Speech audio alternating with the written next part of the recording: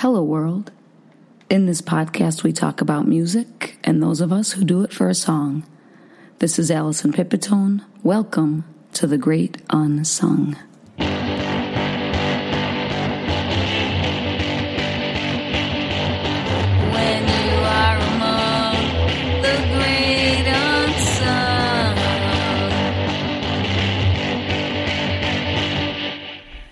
I have been a singer, songwriter, musician for almost 30 years.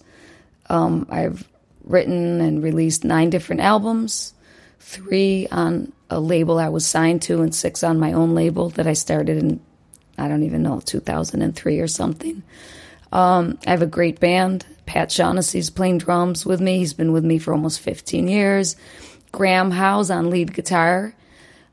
My brother-in-law, my sister Natalie Howes on backing vocals and tambourine, Mark Warner Hunt on the bass guitar. He is bass player number 37, and I'm not kidding.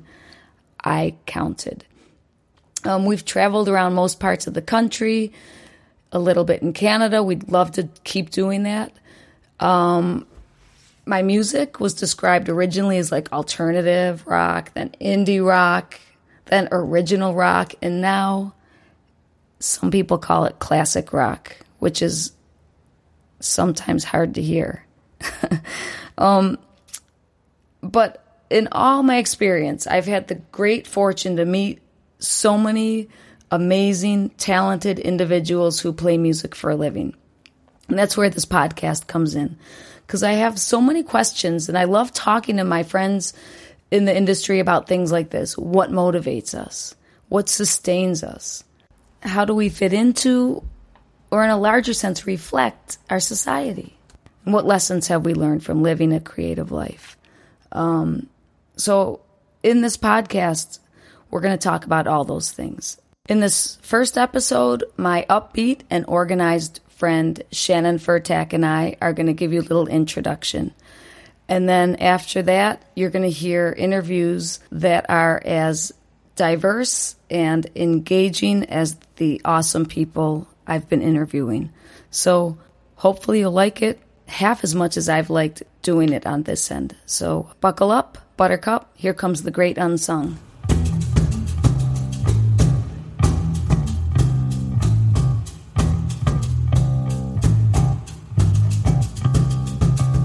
Hi, everybody. This is Allison, and this is our first episode of The Great Unsung.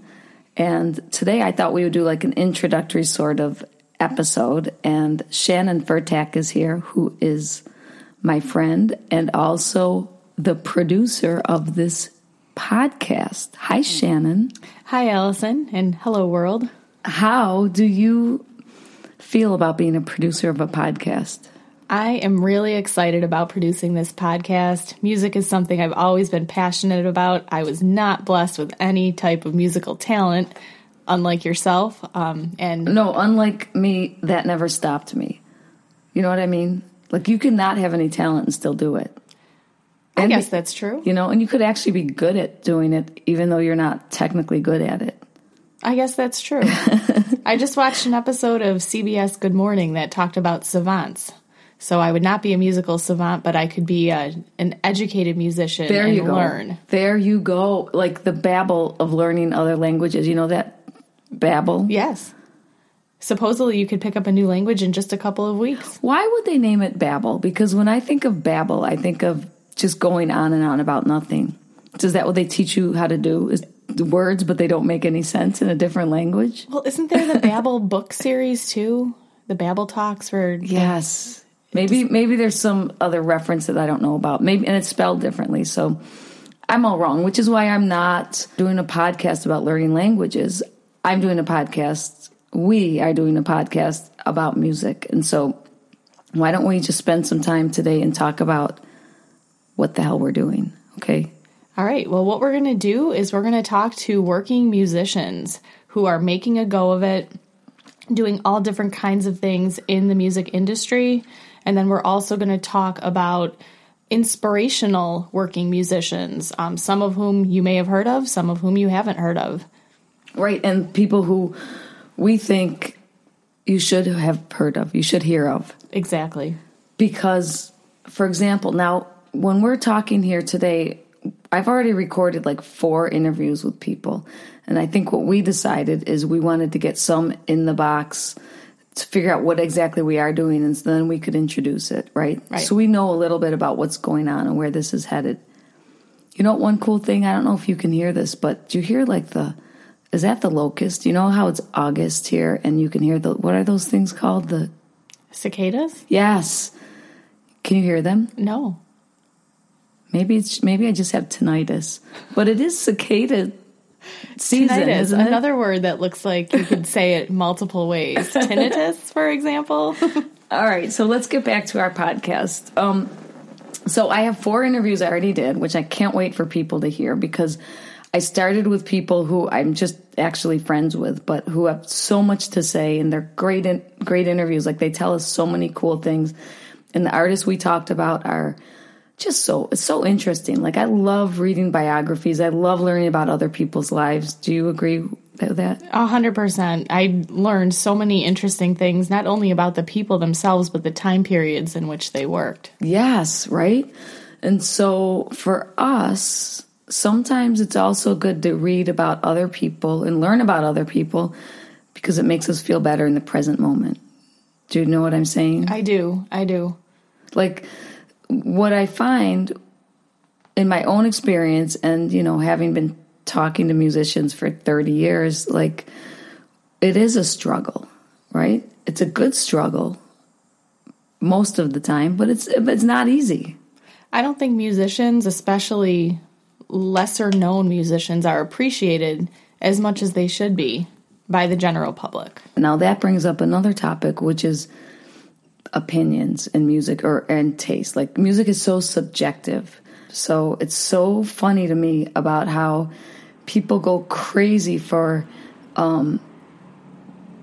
did a race car just go by?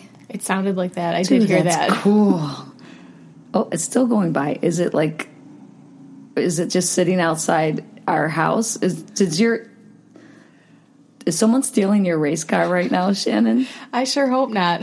I have a long drive home.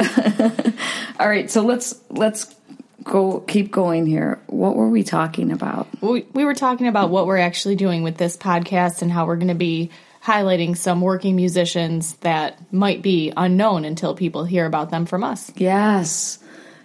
And we're also talking about what it's like to be a working musician, right? Which is one of the reasons I wanted to do this, was to sort of have young people who are just starting out in this business, maybe give them some tips or advice to avoid some of the pitfalls, or maybe give them ways to navigate this, right?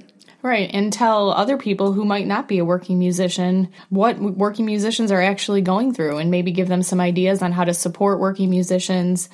Something as simple as just heading out to their favorite local venue and listening to somebody that might not be heard of around the world. Yeah, that might be harder than you think, Shannon. I'm not sure if people are actually going to do that. I have so many theories, but one of them is, like, it's not that people stopped liking music, right? Because, you know, I remember my thing was mostly the 90s, right? And when you would play at a club, it would be packed. And my theory is not that people don't like music as much, or that maybe they don't like my music as much. It's just that people have so many options. It was much easier to fill a club when it was a Saturday night in your hometown. And there's maybe 3 other things to do. Maybe you could go bowling, or maybe you could go maybe 2 things to do: bowling or go to the Alison Pipitone concert, right? Right.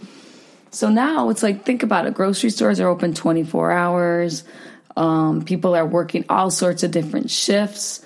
There's, even movies. You can go to the movies, or you can stay home and watch movies. There's probably 10 free things going on every night. Like, right? Entertainment is scattered. So I think people have more options. And I don't know if it's just because I've gotten older, but people seem a lot less inclined to simply leave the house these days.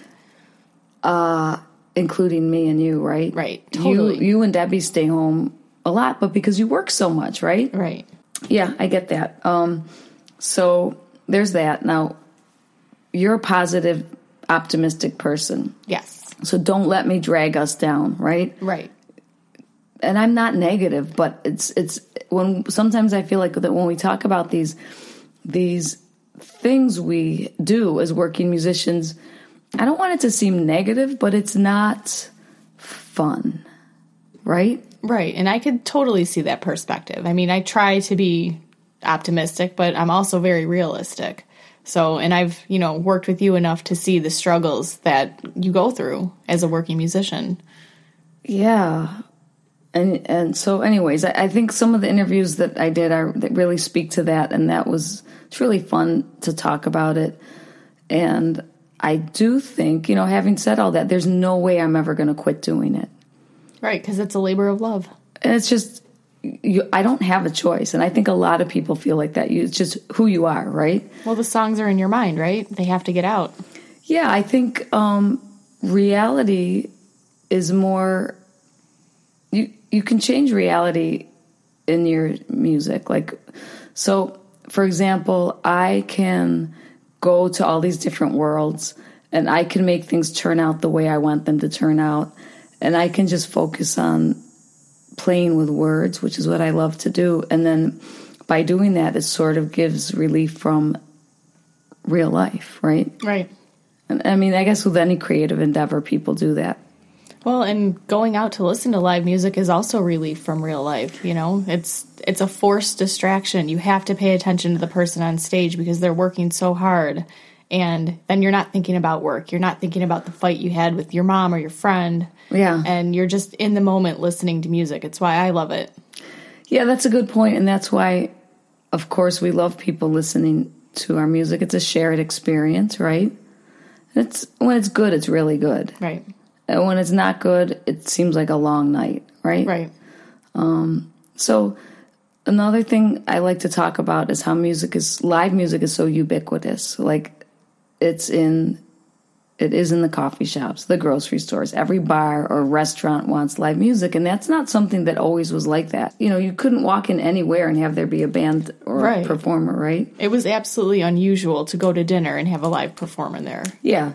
There was the jazz things, the jazz trios, right? And the quieter music. But for our genre, more like rock. Right.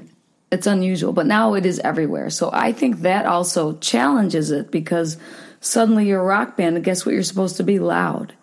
Guess what you're not supposed to be in a restaurant? Loud. So there's that fight. So we've learned how to accommodate, right? It's a challenge. I always think of that Elvis Presley, his comeback concert. It was on television, right? Do you remember? He was looking really good in a black leather jacket and pants, and they're sitting, him and his band, I think with acoustic guitars, and I think the drummer has sticks and maybe a snare, and they rock so hard, but it's not full loud band. So sometimes I think about that, trying to rock without being loud. That's the MTV acoustic series, right? Like the MTV Unplugged, right? Unplugged, yep, there you go.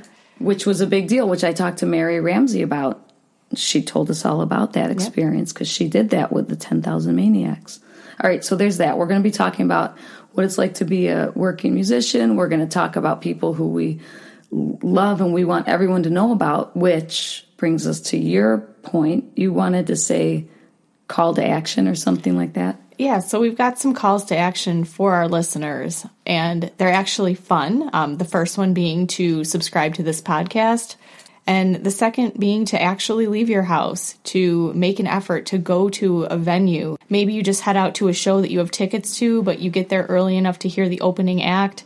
If you like them, buy their CD, buy their t-shirt, wear it around. It's a conversation starter. Hey, who's that on your shirt? And then tell people about them. Who's that on my shirt? Did you just ask me? It's the Wisconsin Hockey League. That's who's on my shirt. Who's on your shirt? I have the New York Yankees on my shirt, yes. So I'm not actually practicing what I preach, but I am a Yankees fan. Yes. So. Okay, so another thing is when we talk about things in each episode, we want people to give us feedback. If we get a fact wrong, or if we want to... Just say one of the people we talk about is Sister Rosetta Tharpe, for example. So if you know something about her that we didn't say, add it in the comments, right? We're working on our website. And soon enough, that'll have ways I think people can interact with us. Is that true too? Absolutely.